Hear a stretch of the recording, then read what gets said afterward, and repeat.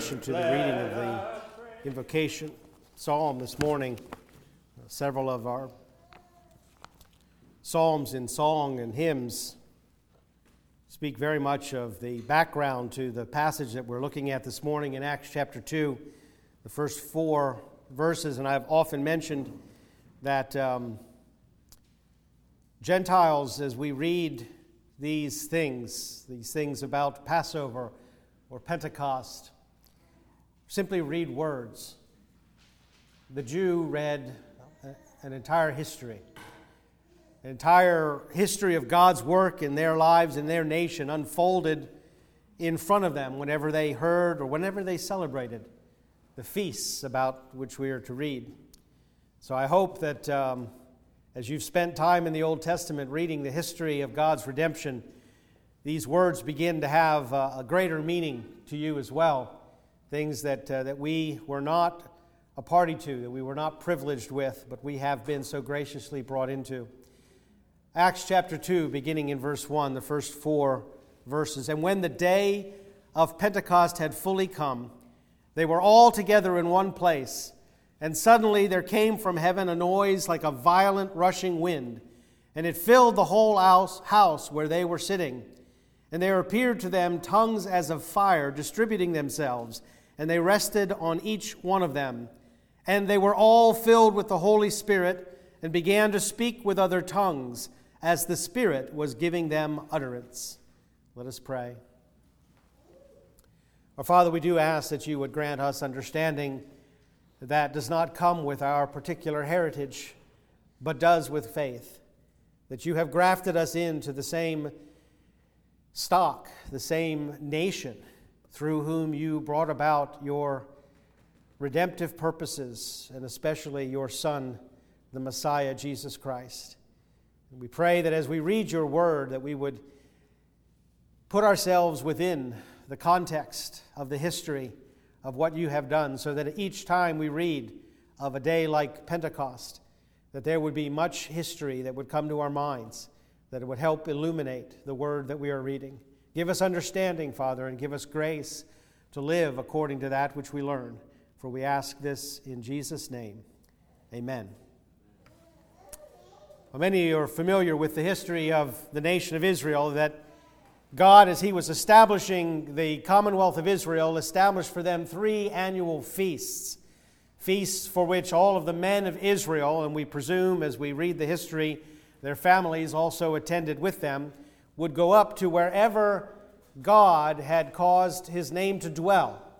Whether that was the tabernacle at Shiloh or whether it was the temple in Jerusalem, 3 times a year, all of the men of Israel were to gather together to celebrate 3 annual feasts. Now these feasts, though they were annual, basically covered only about a half of a year. They were, of course, the Feast of Unleavened Bread, which followed immediately upon the day of Passover. There was the Feast of First Fruits, also known as the Feast of Weeks or 50 Days, which in the Greek is Pentecost. And then there was the Feast of Booths or Tabernacles, associated with the Day of Atonement, Yom Kippur. These 3 feasts, as I said, took place over a period of about 6 months, the first 2 being closer together.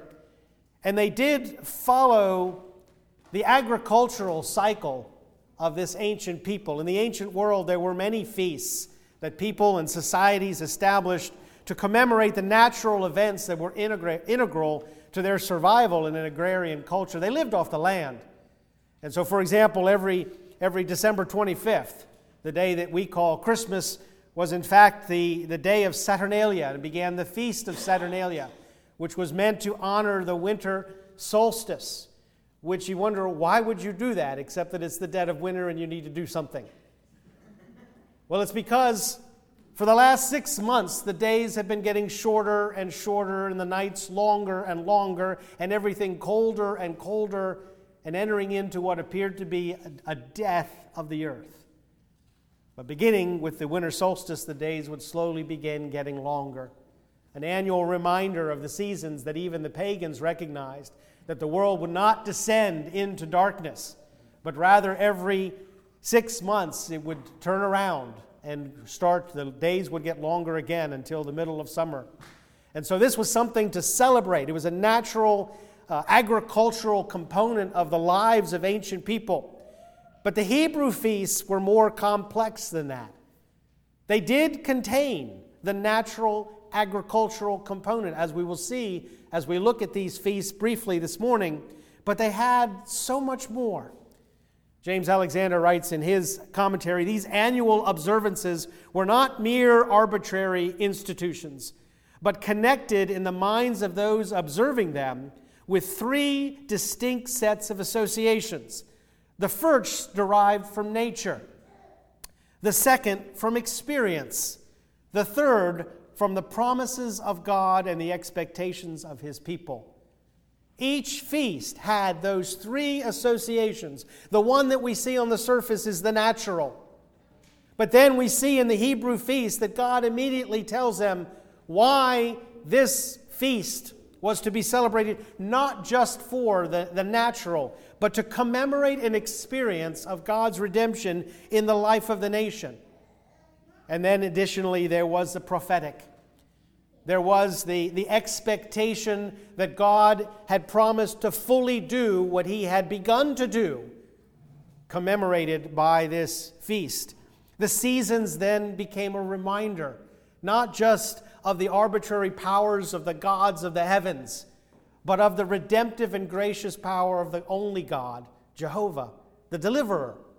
For all of these feasts were intimately related with that event that we read about in Psalm 114, sang about this morning in the Psalms, and that is the Exodus from Egypt. And that is a fact of Israelite history, of God's redemptive history, that we Gentile Christians should not lose sight of. It is an integral part, an integral event in the history of God's redemption, the Exodus. The Exodus that happened but was not quite completed. Now, those three associations that I mentioned, or that Alexander mentions in his commentary, are fairly obvious for the first and the last of the three feasts. For the Feast of Unleavened Bread, well, this was at the beginning of the early harvest. This was the winter wheat, as we used to call it, I guess, in Pennsylvania. What we would sow, what the farmers would sow in the field to help the land hold together during the winter, and it would begin to sprout in early spring, and then there would be a first cutting. And that was the early harvest, but it was also commemorating the end of a long winter, or an end, in the mind of the Jew, of a long time of bondage. Because the Feast of Unleavened Bread was celebrated to commemorate the fact that by the end of the winter they were out of yeast. And they were basically eating unleavened bread. But even more important, this was at the end of over 400 years of bondage, 400 years of enslavement, 400 years where they could not freely worship the God of their fathers, Abraham, Isaac, and Jacob.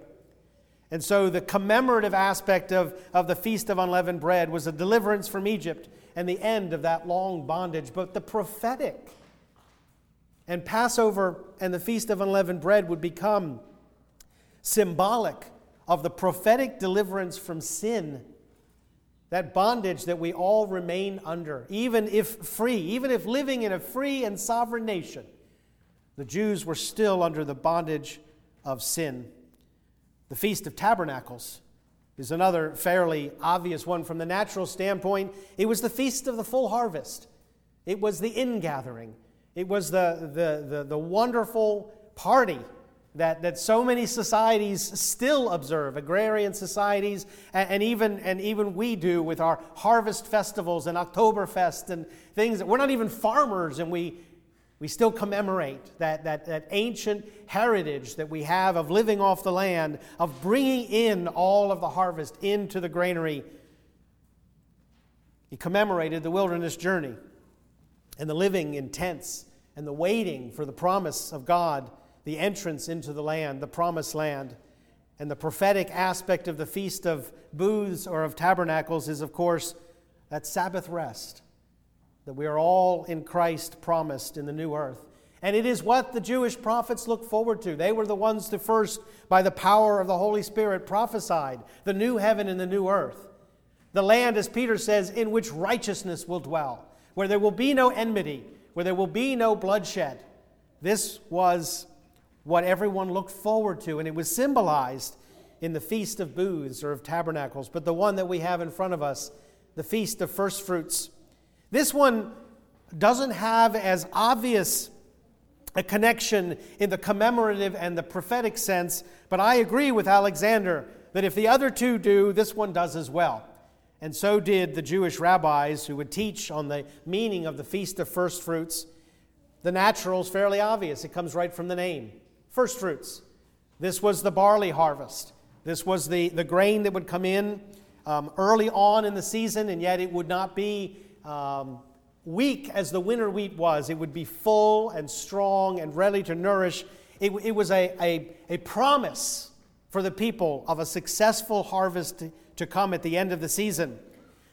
What was the commemorative aspect, however? Well, we don't have anything explicit.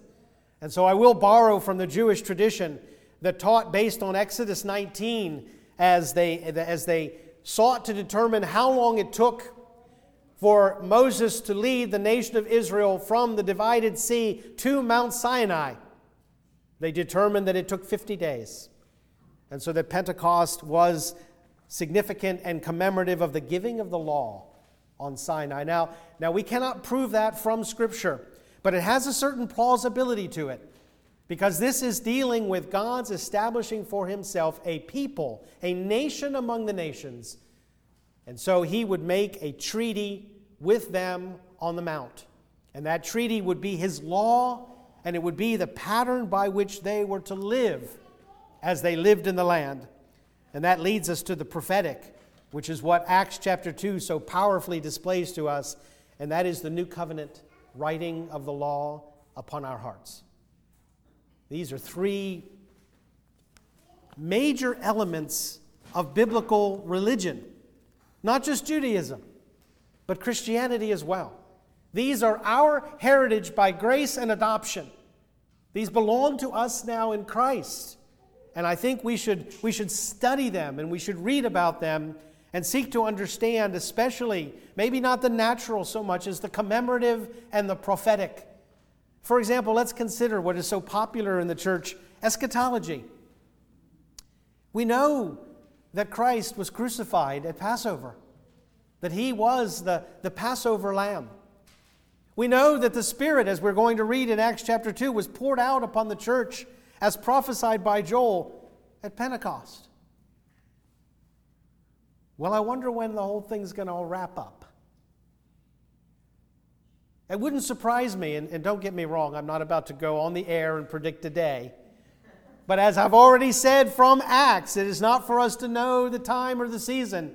But we do know that there yet remains a feast that has not been fulfilled. Whether God chooses to do it in September, that's up to him. But what he will do will be the fulfillment of tabernacles. For we now live in booths. We live in tabernacles. Paul says in 2 Corinthians chapter 5, for indeed while we are in this tent, while we are in this tabernacle, or he could say while we are in this booth, we groan, being burdened. The life that we live now, we wait for the fulfillment of that third feast. We need not wait for the fulfillment of Passover. For Christ, our Passover lamb, has been sacrificed. We need not wait for the fulfillment of Pentecost. For God has poured out his Spirit and has, as he has promised, written his law upon the heart of every regenerate person. There was an expectation in Israel then of the momentous during the feasts. There was a thought commemorative of gathering Israel together in Egypt and leading them out of bondage. 3 times a year, God ordered that Israel would again be gathered together in his presence. And so there was an expectation, and we've already looked at the reality that because of the prophecy primarily of Daniel, that during the Second Temple period about which we're reading, there was a heightened expectation. These people were living in the time of that fourth empire. They knew, as the Magi did, as the promises were given, that the Messiah was coming. the history of God's presence amidst his people gave ample explanation for what happened on this Pentecost. And I would not be at least a bit surprised that the disciples woke up on this day expecting that something was about to happen. Jesus had just told them that they are to wait in Jerusalem until they receive power when the Holy Spirit would come upon them. This was in between Passover and Pentecost. The Jews from the dispersion were gathered in Jerusalem for this time. They would come for Passover, stay for the Feast of Unleavened Bread, and because of how long it took to travel home and back, they would usually stay until the Feast of First Fruits. Then they would go home. And so I have no doubt that Peter and John and James and the rest woke up that morning wondering, oh, this is Pentecost. Luke seems to indicate that in the way, and perhaps your Bibles don't read it this way. I know my New American Standard does not. But literally, he writes in verse 1, and when the day of Pentecost had fully come, emphasizing the advent of this second feast in the calendar. And of course, they were all gathered together. Again, that image of all Israel coming together. There were two times in God's history with the Jews when he manifestly appeared to them in a way that they could see visibly. The first we read about in Exodus chapter 40, when Moses and the children of Israel had completed the construction of the tabernacle. We read, then the cloud covered the tent of meeting, and the glory of the Lord filled the tabernacle. The second time we read this is in 1 Kings chapter 8, when Solomon finished the completion of the temple. And we read, and it came about when the priests came from the holy place that the cloud filled the house of the Lord. This is known as the Shekinah, which is a Hebrew word that is actually not found in the Bible, but it means the settling, the coming down, okay? The dwelling of God's glory. It is actually a word that is derived from the same word that means tabernacle, the word Mishkan.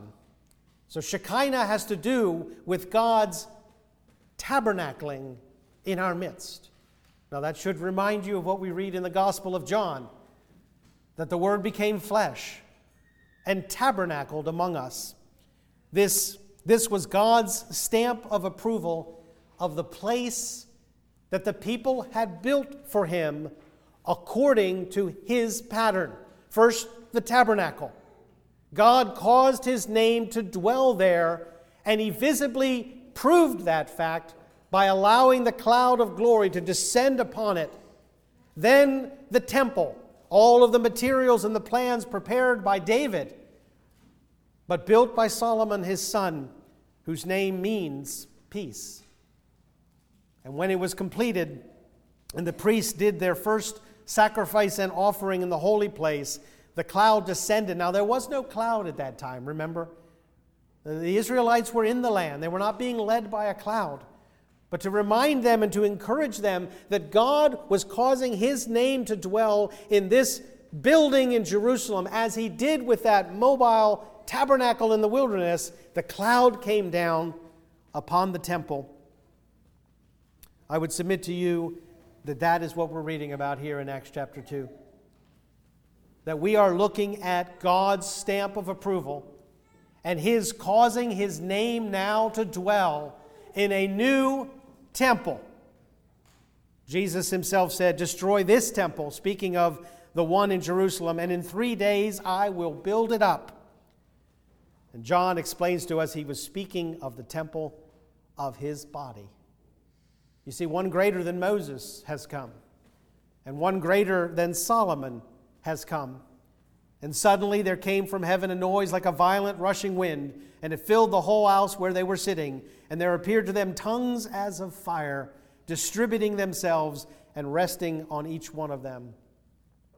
This was a visible and audible manifestation of the presence of God in his temple. We spoke this morning, the question was asked, what about people who pray for the rebuilding of the temple in Jerusalem? people, Christians, who believe that this is integral to eschatology, that temple should be rebuilt. I think what we're seeing and what we see in Scripture is the temple is being built. He is building the true temple, the body of Jesus Christ, and He has given His approbation, His stamp of approval, by causing His Spirit to visibly come on the day of its dedication and dwell in that temple. But there is a significant difference between what we read about in the Old Testament and what we read about here in the book of Acts. And this is incredibly significant, in my opinion, from the standpoint of you and me, of what we do with this, of what the disciples did with it when we first see it in Acts chapter 2. In Exodus chapter 40, after that Shekinah descended upon the tabernacle, we read, "And Moses was not able to enter the tent of meeting because the cloud had settled on it." This is Moses, the man who speaks face to face with God, God's friend. He couldn't go into the tent because of the glory. And then we read in 1 Kings chapter 8, immediately after the cloud descending upon Solomon's temple, "So that the priests could not stand to minister because of the cloud, for the glory of the Lord filled the house of the Lord." In these first two instances, when the glory, and that word means the weight, almost you could say with the heaviness of the majesty of God, came down upon that tabernacle, came down upon that temple, the men who were anointed to serve couldn't. The glory was too great. I imagine they were like the angels who with one pair of their wings cover their eyes. Probably there was an associated noise that covered their ears. We can't imagine what that must have been like, but we can read that it rendered the ministers of God incapable of ministry. It was so glorious. But listen to what we read in Acts chapter 2. "And they were all filled with the Holy Spirit and began to speak with other tongues." They were not cast out of the upper room. They were not cast out of Solomon's colonnade, wherever they may have been. They were not rendered incompetent or incapable of ministering. They were empowered. That's the difference. It was indeed a show of God's incredible glory.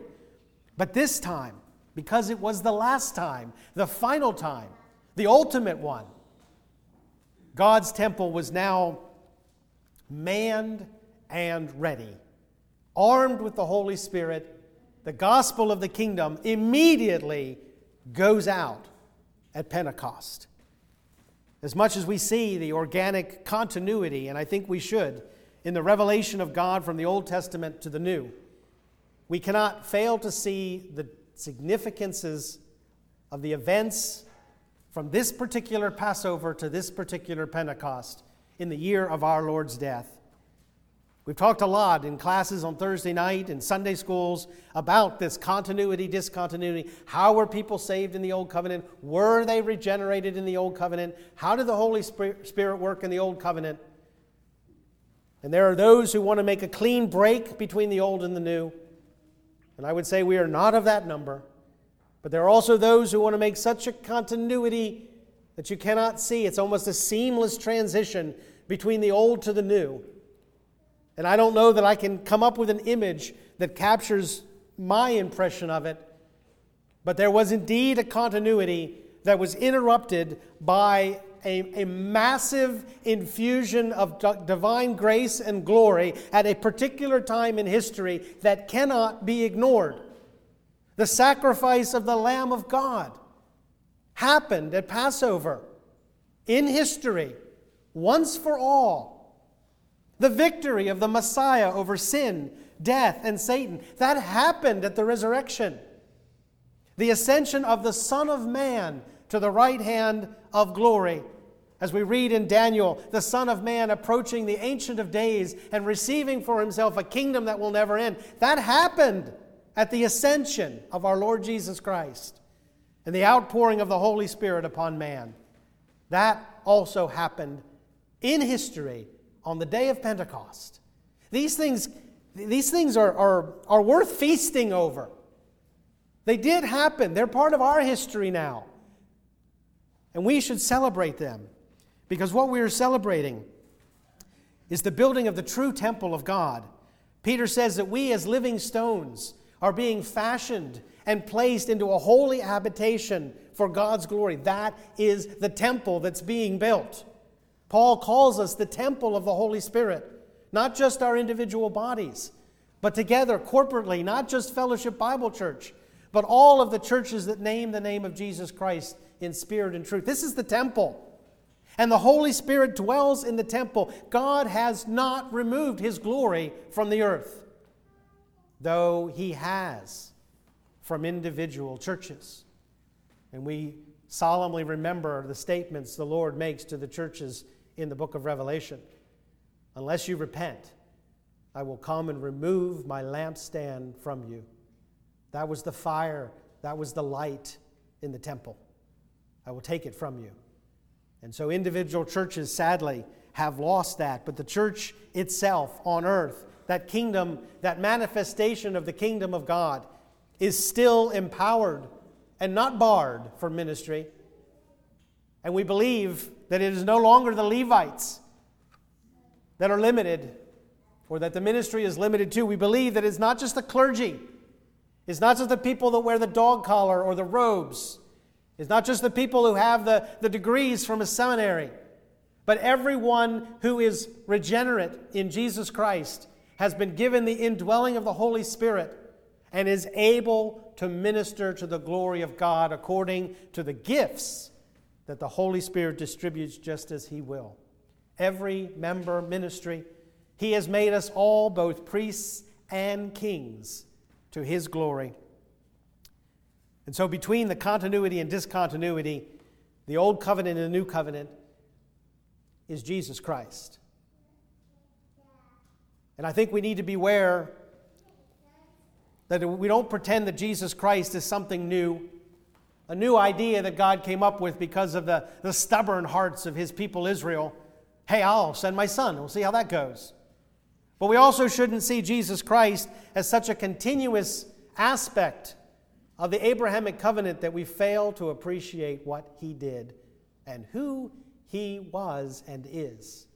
He is the union of man and spirit without sin. He is the second Adam, or the last Adam, as Paul calls him. One commentator says the change lies in the revelation of the Holy Spirit, the relation of the Holy Spirit to the human spirit. This is the difference between the Old and the New Testament, the relation of the Holy Spirit to the human spirit. What had to happen before the human spirit could once again become the abode of the Holy Spirit? Well, a man needed to be born and live and die, though he possessed in himself no sin at all. Commentator goes on, it was the union of the divine and human natures in the person of Jesus Christ which first made it possible for the divine to dwell in a human personality. I do not believe that what has happened since Pentecost was possible before Pentecost. Or I should put it this way, what has happened at Pentecost and beyond was not possible before Passover. That Jesus Christ, the Son of Man, who was filled with the Holy Spirit without measure, offered up the perfect sacrifice so that men and women and children in Him and with His righteousness could once again be the temples, the dwelling places of the Holy Spirit. And that is what we see happening in the day of Pentecost and what we're going to see throughout the book of Acts and then for the past 2,000 years. This is what some writers have called a new Exodus. The situation in first century Judea was not entirely different for the Jews than was Egypt thousands of years before, or even from Babylon, where the Jews had only half a millennium before been in exile. Israel was in the land, but they were not free. And if you think any Jew of that time considered themselves to be free, in the sense that God had promised them They did not have a Davidic king sitting upon the throne in Jerusalem. They had a horribly corrupt high priestly office. The temple itself was defiled by money changers and politics. They were not free. And many rabbis wrote about the fact that they were still in bondage, and wrote and desired that exodus that had not yet been completed. Many others used the terminology of the exile in Babylon. Yes, they had come back. Not all of them, but many of them had come back, but they were still successively under the bondage of the Medo-Persians or the Greeks and now the Romans. They were not free. And so they were looking for that freedom. And they didn't miss the fact that each of these feasts was associated with that very exodus that became part of their language of deliverance. Many of them did understand that the ultimate deliverance was not from an earthly tyrant or an empire, but rather from sin. From that which separated, as the book of Numbers said, sin has made a separation between you and God. That was the true bondage. And this was the deliverance. The death of Christ at Passover and the outpouring of the Holy Spirit at Pentecost both speak of a new exodus. The gathering together of a new Israel. And instead of going into one particular land and conquering the Canaanites that dwelt there and taking over that land, it would be reversed. And the ministers of God in Jesus Christ would go out from that land into the world, conquering by the Holy Spirit people from every tongue, tribe, and nation. Many of those nations were represented on the day of Pentecost by the Jews who had come to Jerusalem to celebrate this feast. When we look at further in chapter 2, we are going to see how many nations of the Mediterranean and Middle Eastern world were represented. And this teaches us of what God's plan had been all along. Not that salvation would be limited to the Jews, not that God's glory would be isolated to one city, or let's put it this way, one mount in one city, in one small country in the world. That's where we would find God. No. But rather, as the prophets desired, that the glory of the Lord would cover the earth as the waters cover the sea. That's what we're seeing here. It wasn't exodus from one bondage to another. It wasn't isolation from one nation to another, but rather it was preservation until the time was fully come. And then out from there would go the gospel of the kingdom. The first fruits were being gathered in. The feast of Passover and unleavened bread, the suffering and the woe of the passion of Christ, and of the ingathering, the first fruits, have come. The Feast of Booths is next. Let us pray. Father, we do thank you and express our gratitude that you have grafted us into this rich history of redemption that you have preserved for us in the nation of Israel and in your holy word. And we recognize ourselves as adopted into a family that stretches back to the patriarch Abraham, and from there even further back. We recognize, Father, that we are one with them through Jesus Christ our Lord, the Jewish Messiah and the light of the Gentiles. And we pray, Father, that these wonderful feasts, these commemorative and prophetic events in the history of your people would become the same for us. Not that we would celebrate them, but rather that we would understand them and see their fulfillment in the person and the work of Jesus Christ. And Father, we do long for the ingathering. We long for the third feast on that calendar, the Feast of Booths, when you will gather all of your people to yourself. We pray that you would do this for your glory, and as the Scriptures pray, that you would indeed do it quickly. For we ask it in Jesus' name.